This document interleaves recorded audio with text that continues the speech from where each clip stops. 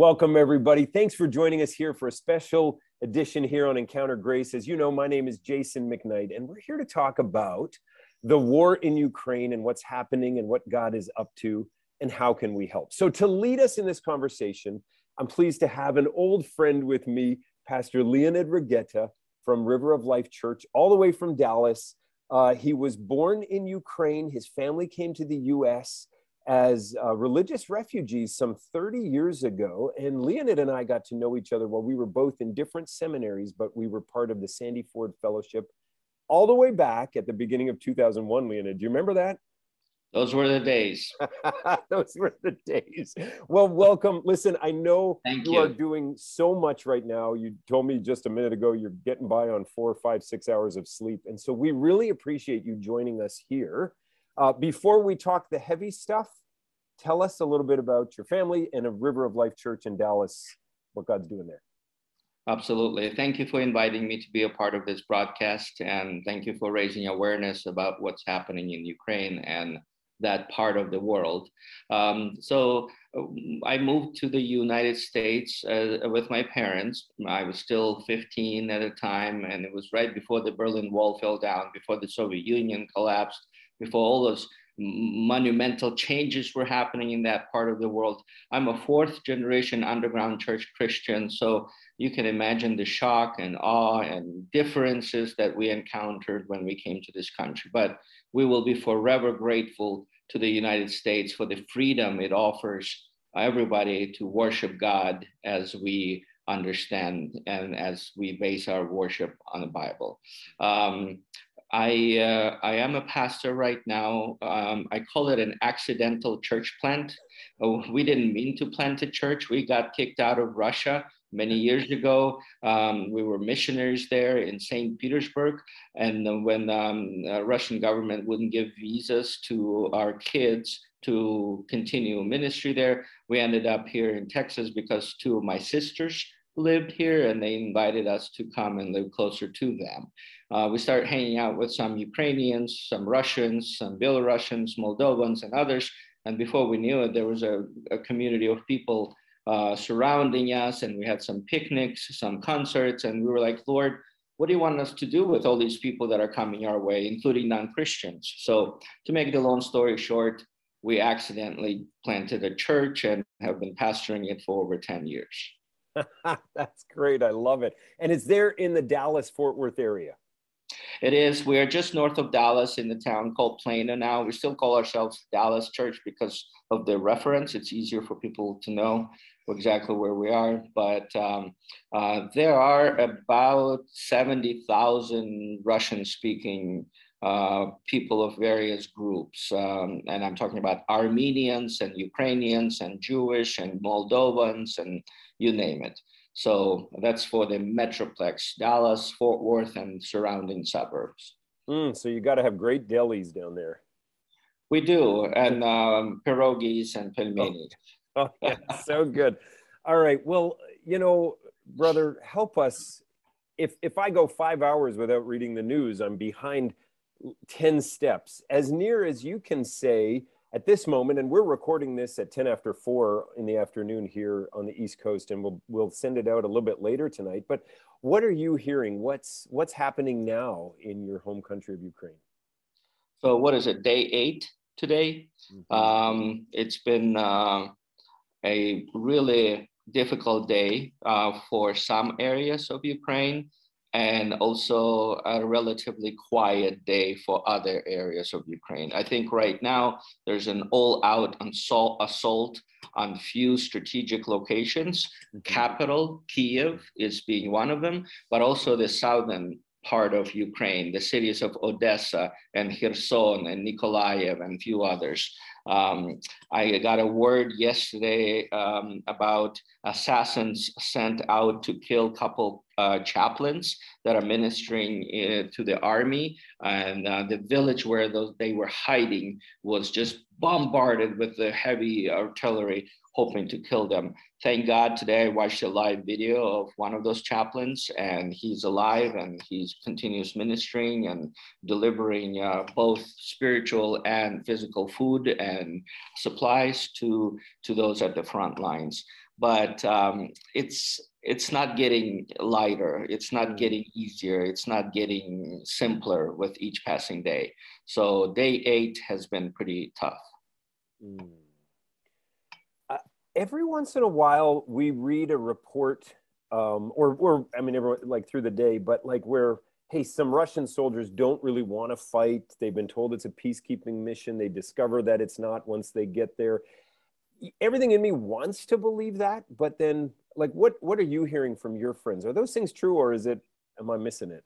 Absolutely true. Believe it or not, Yeah. this is absolute truth. Russian government is lying through the teeth to their own people. You would not believe the level of propaganda that is shown on TV. You would not believe the trust that people have, or maybe fear, not trust, fear that they have of the government, so they cannot believe and block themselves from believing anything else. You know, they just follow the party line, and they're told certain things, and that's what they're subscribed to. And I hear that from certain people. There are relationships broken right now. People block each other because they dare to voice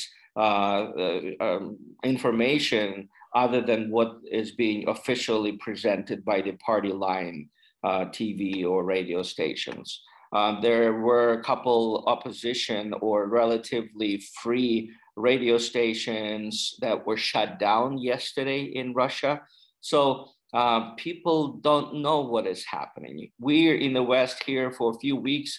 We're hearing of 150 or 200,000 Russian soldiers all surrounding Ukraine, right? It was on the news. We saw the pictures. We saw the satellite images.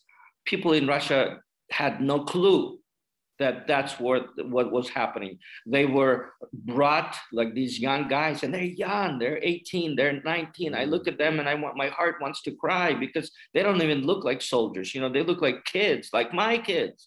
And I look at them and I'm like, when they get arrested or they get captured, they're interviewed, and I watch some of the videos of their interrogations. I mean, they're telling stories of officers telling them, let's go for exercises and you're going to be in Russia, and then they cross the border during the night. They don't even know where they're going. They're just told, you know, this is the direction where you go. They don't know that they ended up in Ukraine. And when they do, they were told, many of them were told that Ukrainian people will welcome them as liberators. Instead, Ukrainian people are ready to throw themselves under the tanks and under their armored vehicles, and they're cursing them and telling them to get out. And I saw some text messages of one soldier texting to his mom saying, I cannot take this anymore. I want to hang myself because they're telling us to shoot civilians, and people are not welcoming us here. This is not what I subscribed and signed up for. This is not the experience that I wanted to have. And this sort of propaganda and lying that it has been happening for many years in Russia is almost like it reached its apogee right now, like culmination. And I'm not surprised at all to see those soldiers basically saying we had no idea. Now, there might be some that are hiding and now saying we had no idea too, because that's a good thing to say. But I also have no reservations to say that for most of them, that's exactly what's happening. I mean, seeing that guy kind of tear up and break down when he saw his mom on FaceTime from the Ukraine. Did you see that? Yeah, yeah. I mean, just breaks your heart. Well, tell us also, oh, go ahead. Oh, okay. Tell us also, you have said already several times, and we all know it, it's day 8 of the invasion. I don't think Putin thought it would take this long. Maybe I'm wrong. I don't know. I'm not in his council. No, he didn't. The Ukrainian military is doing far better than expected. Civilians are stepping up. What's gone on there? Good Ukrainian people. That's what's going on. There it is. Yeah, that's what's happening. Actually, it's not just Putin that is surprised. I watched the interview with some major general of Pentagon here in the US, and they were saying that they didn't expect Ukrainians to last so long and be so brave. They didn't expect babushkas taking arms. They didn't expect women and beautiful girls getting guns and going out. I mean, there's a TikTok of one young couple that was married in the Orthodox Church, a beautiful marriage ceremony. And next day they went out and they got arms and they went out, both of them, to fight. Lord protect them and keep them safe. That's all I can say. But basically, Ukrainians are fighting for their cherry blossoms. They are fighting for their fields and for their farmlands, and they will die defending that land. To tell you the truth, this is not the first time that Ukrainians were placed in that position. I do believe, and it may sound like a surprise to some of your listeners, but I do believe Ukraine is a bargaining chip between empires, between the West and Russia. It has happened before. More than 100 years ago, one of the most famous Ukrainian poets wrote a poem. And the title roughly is translated as looking into the hopelessness with hope. So you still have hope even when you're facing hopelessness. And that happened 100 years ago. Ukraine has had to make those tough decisions and had to fight and had to stand up and protect its identity, its cultural, ethnic heritage. It was fighting facing west. It was fighting facing east. It was fighting also facing south to Turkish Empire at some point as well. So we had that happen before, and I think that DNA still is a part of people who are out on the streets and basements and rooftops defending their country. Yeah. Let me ask you one more question about the news coming out today. Not so much about the news, but about where to get the news.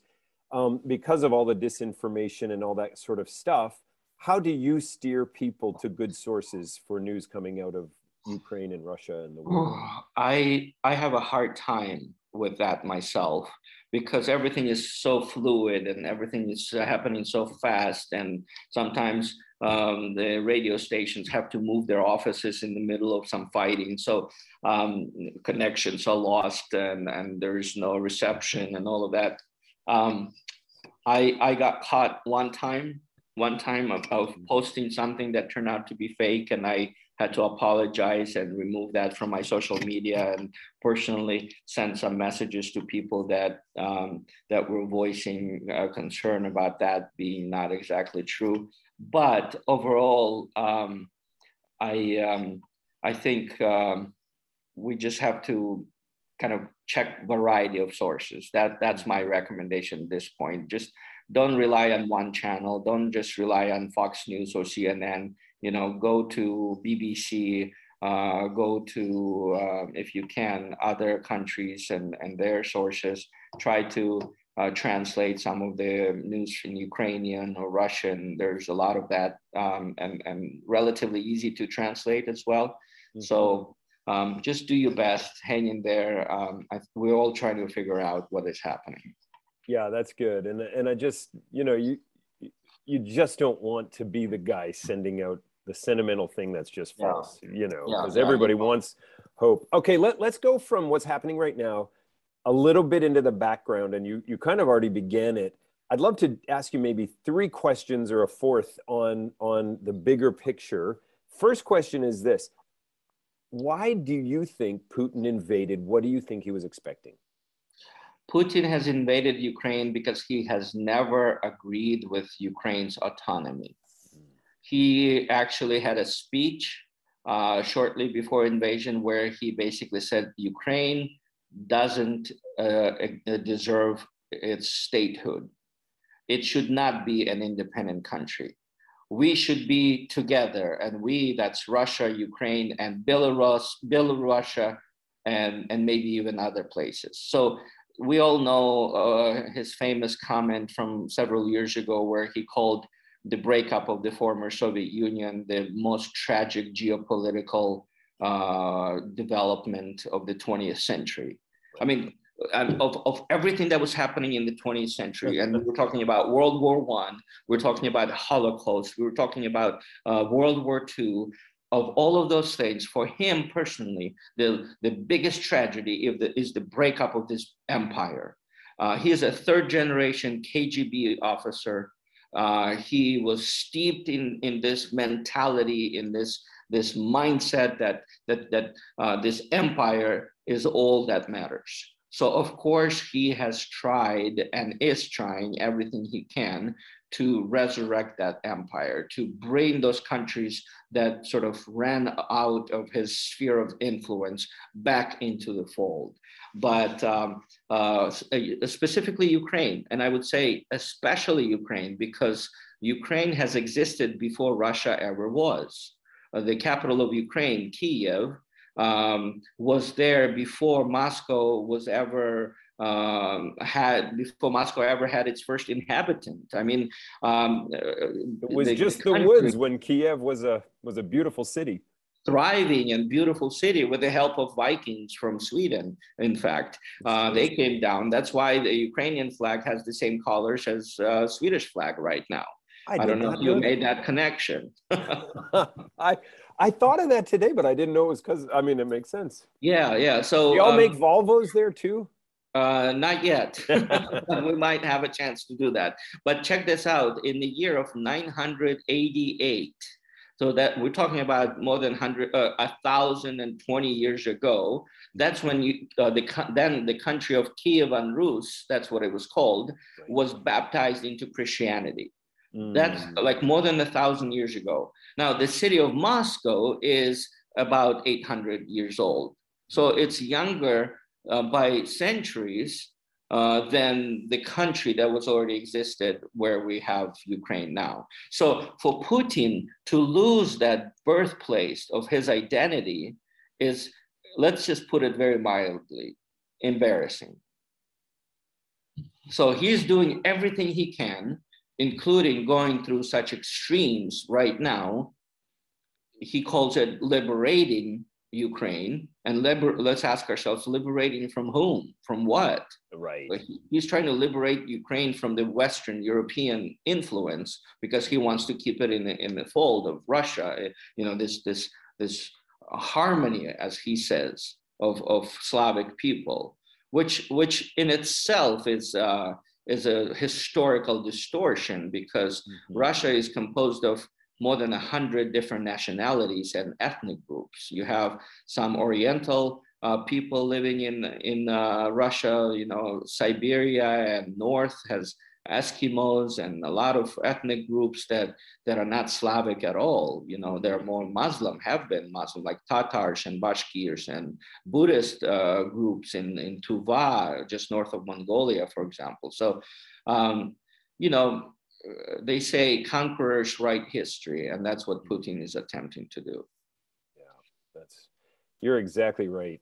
I mean, it seems to me, as I've read it, and I don't know as much as you, the Budapest Memorandum 1994, where Ukraine gave up their nuclear arsenal in return for territorial integrity, and nobody did anything when Crimea in 8 years ago. And it just feels like he's been emboldened by the inactivity of the folks in the West. That's my take. Well, you are spot on. I mean, can I be critical of the U.S. on this podcast here? You're supposed to be. I'm Canadian.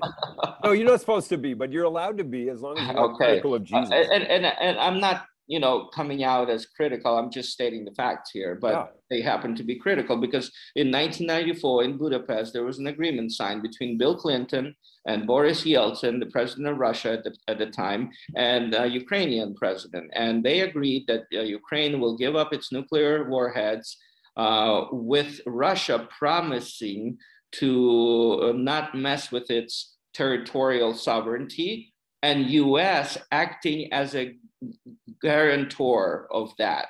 So US is saying, hey, we will be watching. We will make sure that that never happens. We will not allow that from happening. Well, for Russia, that went through the window, out of the door back in, 8 years ago when it annexed the Crimea, when it sent its separatists to the breakaway, they called it parts of Eastern Ukraine.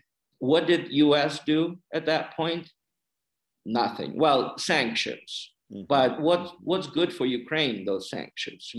They hurt Russia, but they didn't help Ukraine. They didn't return Crimea back. They didn't return those 2 breakaway regions of Ukraine.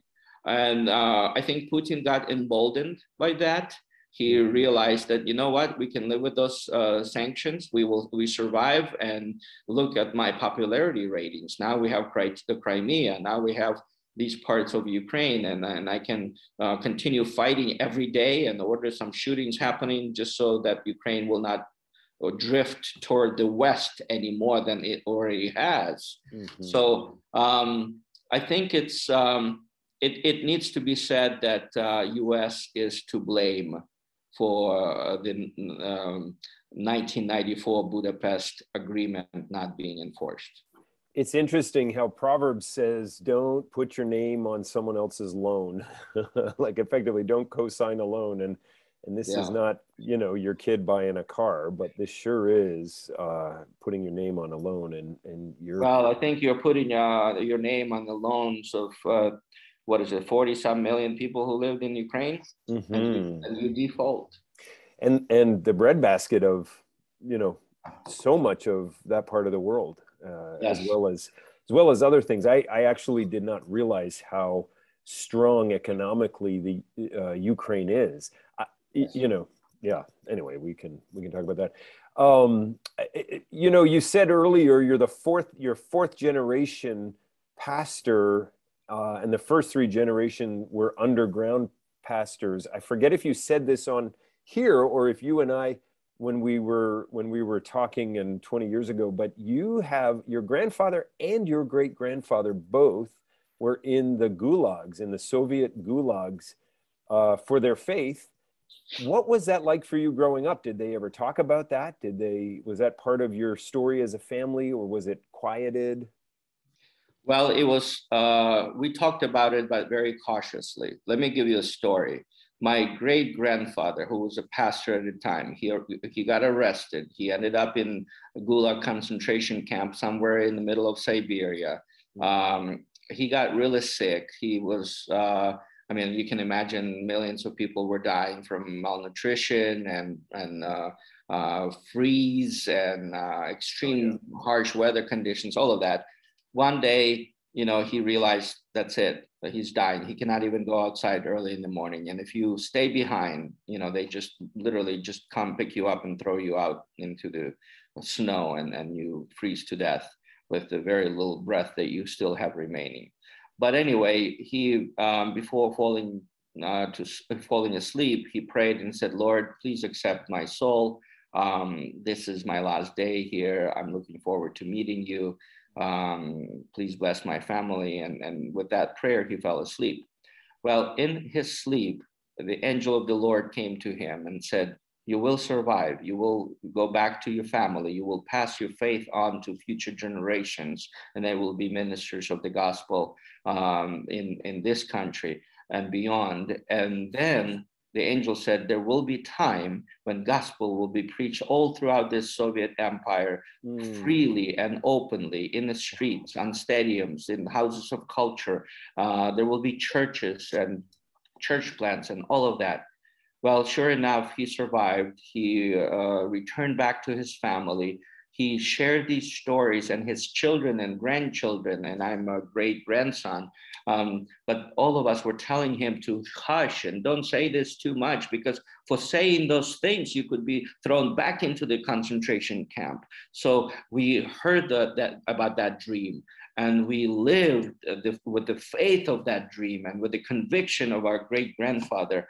He didn't get to see that happen by another year or two, but up until his last breath, he was sure that will happen and will come. And sure enough, Ukraine was, up until 8 days ago, the country that enjoyed probably more freedom to worship God over the last 30 years than even here we do in the United States. And I just saw something you had posted this afternoon about the strength of the church in Ukraine being a mission sending country. That's fantastic. Well, I would say, and it's not just me saying, it's the mission organizations from around the world that compile these numbers and statistics. They say that Ukraine is the most evangelical and evangelistic country of Europe, period. It has more evangelical Christians than Spain and Germany and Italy and UK. So more evangelical Christians are located in Ukraine than anywhere else, number one. But it's also more evangelistic than any other country of Europe. And by that, I mean they're sending missionaries. I know Ukrainians working in mission work in India, in Africa, in Asia. I mean, my uncle who planted or participated in planting 27 churches in Russia, he moved to the US and he planted another 5 in the Seattle area. And he's Ukrainian. And here I am doing accidental church plant in Texas, and I'm Ukrainian. And I think God has a special blessing for Ukrainian people in that sense, and we want to live up to that calling no matter what the circumstances.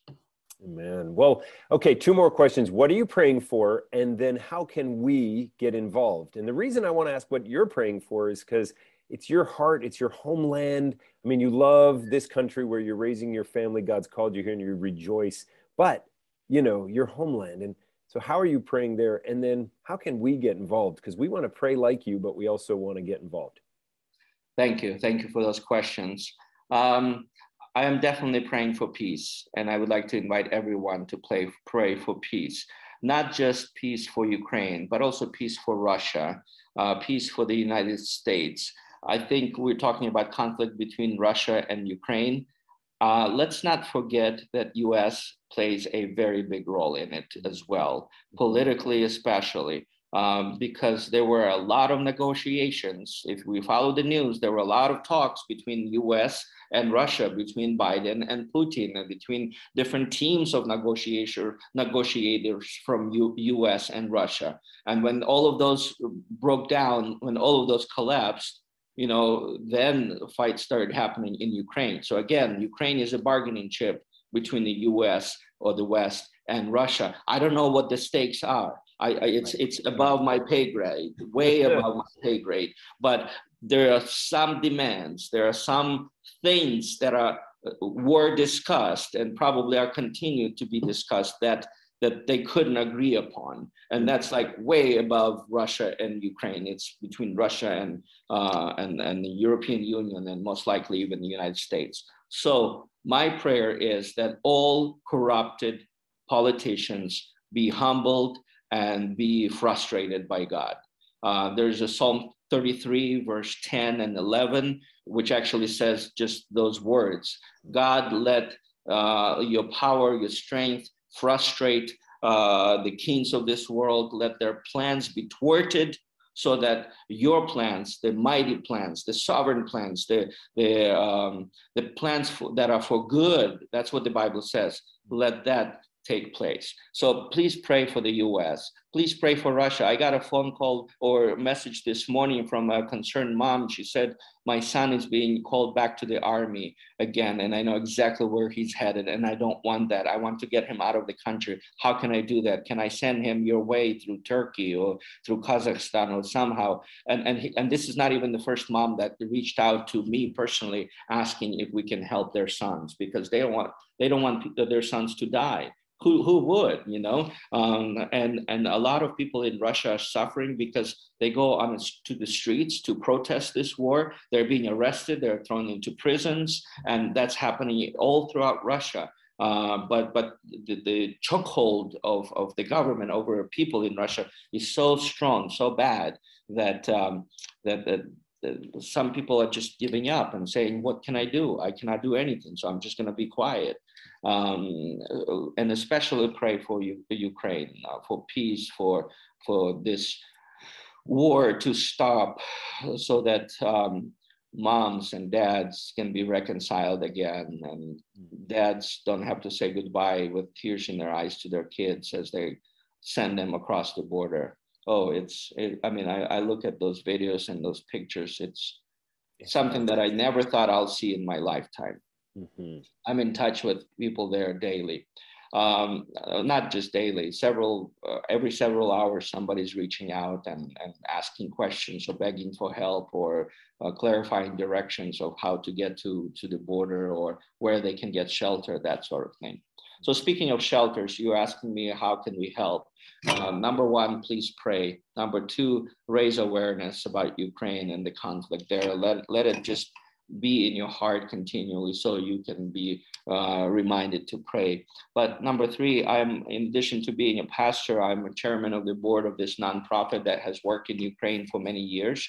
Nonprofit has been around for 22 years, so we have solid partners. We have accountability in place. And I think on the second day of the war, so like almost a week ago, we already sent thousands of dollars to some of those partners' churches, which actually turned their church facility into a refugee shelter. So hundreds of moms and children come through on their trek to leave the country to Poland or Hungary or Moldova. They come through, they're fed, they're given clothes, they have diapers that they give them, blankets if need be. They are prayed for, ministered to, presented gospel. And those churches actually told us, we will do this no matter what. But if you guys partner with us, especially financially, we will be able to accomplish so much more. Mm-hmm. So if any of your listeners would like to partner with us, the website is kids.org. And then I think it's /donate. Yes, and I'm going to put that in the description here. So if you're listening to this, just scroll down to the description, hymforkids.org. Yeah, so it's Hope International Ministries for Kids.org. So hymn for kids and number 4. .org. Your help, even if it's $50, $100, if your church would like to participate, if your church is looking for a place or partner to invest and partner with, we would like to offer ourselves as that partner. Mm-hmm. We have photographs, we will have videos. We are already working in Ukraine, Poland, and Latvia on the receiving end. So we have our people in several nearby countries where they go to the borders, they pick up families and they take them and shelter them and feed them and provide for them. We do think it's going to be a long-term project to rebuild Ukraine, as you see all those buildings destroyed and just so much that will need to happen. Bridges and roads. I know that's more government responsibilities, right, but I'm more concerned about people's lives and livelihoods. I mean, churches in the future, when Ukraine wins, and they will win, we'll need to go and send our teams to do summer camps for those kids. And maybe initially we would have to bus those kids to nearby countries like Latvia and Poland and just give them a little bit of joy, even for 1 week, if Christians can come alongside Ukraine. But that's a little bit more long-term. Right now, we are concerned about, 1.2 million women and children that left the country already just in the 8 days alone. Mm-hmm. And there's a constant streaming that is still happening. Yeah. And Sean Penn, he left. He did. He tried to take as much film as he could. Yeah. But I think those explosions were too much for him. Well, listen, I'm so glad to know that not only can we learn from you, Leonid, but also if someone is looking for a way to give, here's a way we can help folks, help the churches be the gospel of Christ, be the witness and light of Christ in the cities of different parts of Ukraine. Hymforkids.org. Thank you, Leonid, for that. Thank you also for sharing with us what you're praying. And my brother, thank you so much for giving us your time. I know you're exhausted and you're going, but you're serving the Lord by helping us. And so I really appreciate it. Thanks. Thank you. This is my 3rd interview today, and I have one more radio interview tonight. Well, you have a face for radio, so it's good. Pastor, thank you and your people as well. Together, we will do whatever God wants us to do. Well, and that's all we can do. But Leonid, thank you so much. We love your faith. We love the hope that you have in Christ, but also in the affairs of this world. And you know, when someone comes after your home, everybody fights just a little harder. And you're seeing that by your compatriots. And I love it. I love it. Thanks, Leonid, so much. Thank you. Have a great day, you all. God bless. And everybody, thank you for joining us here on Encounter Grace. And we will be with you the next time. Blessings.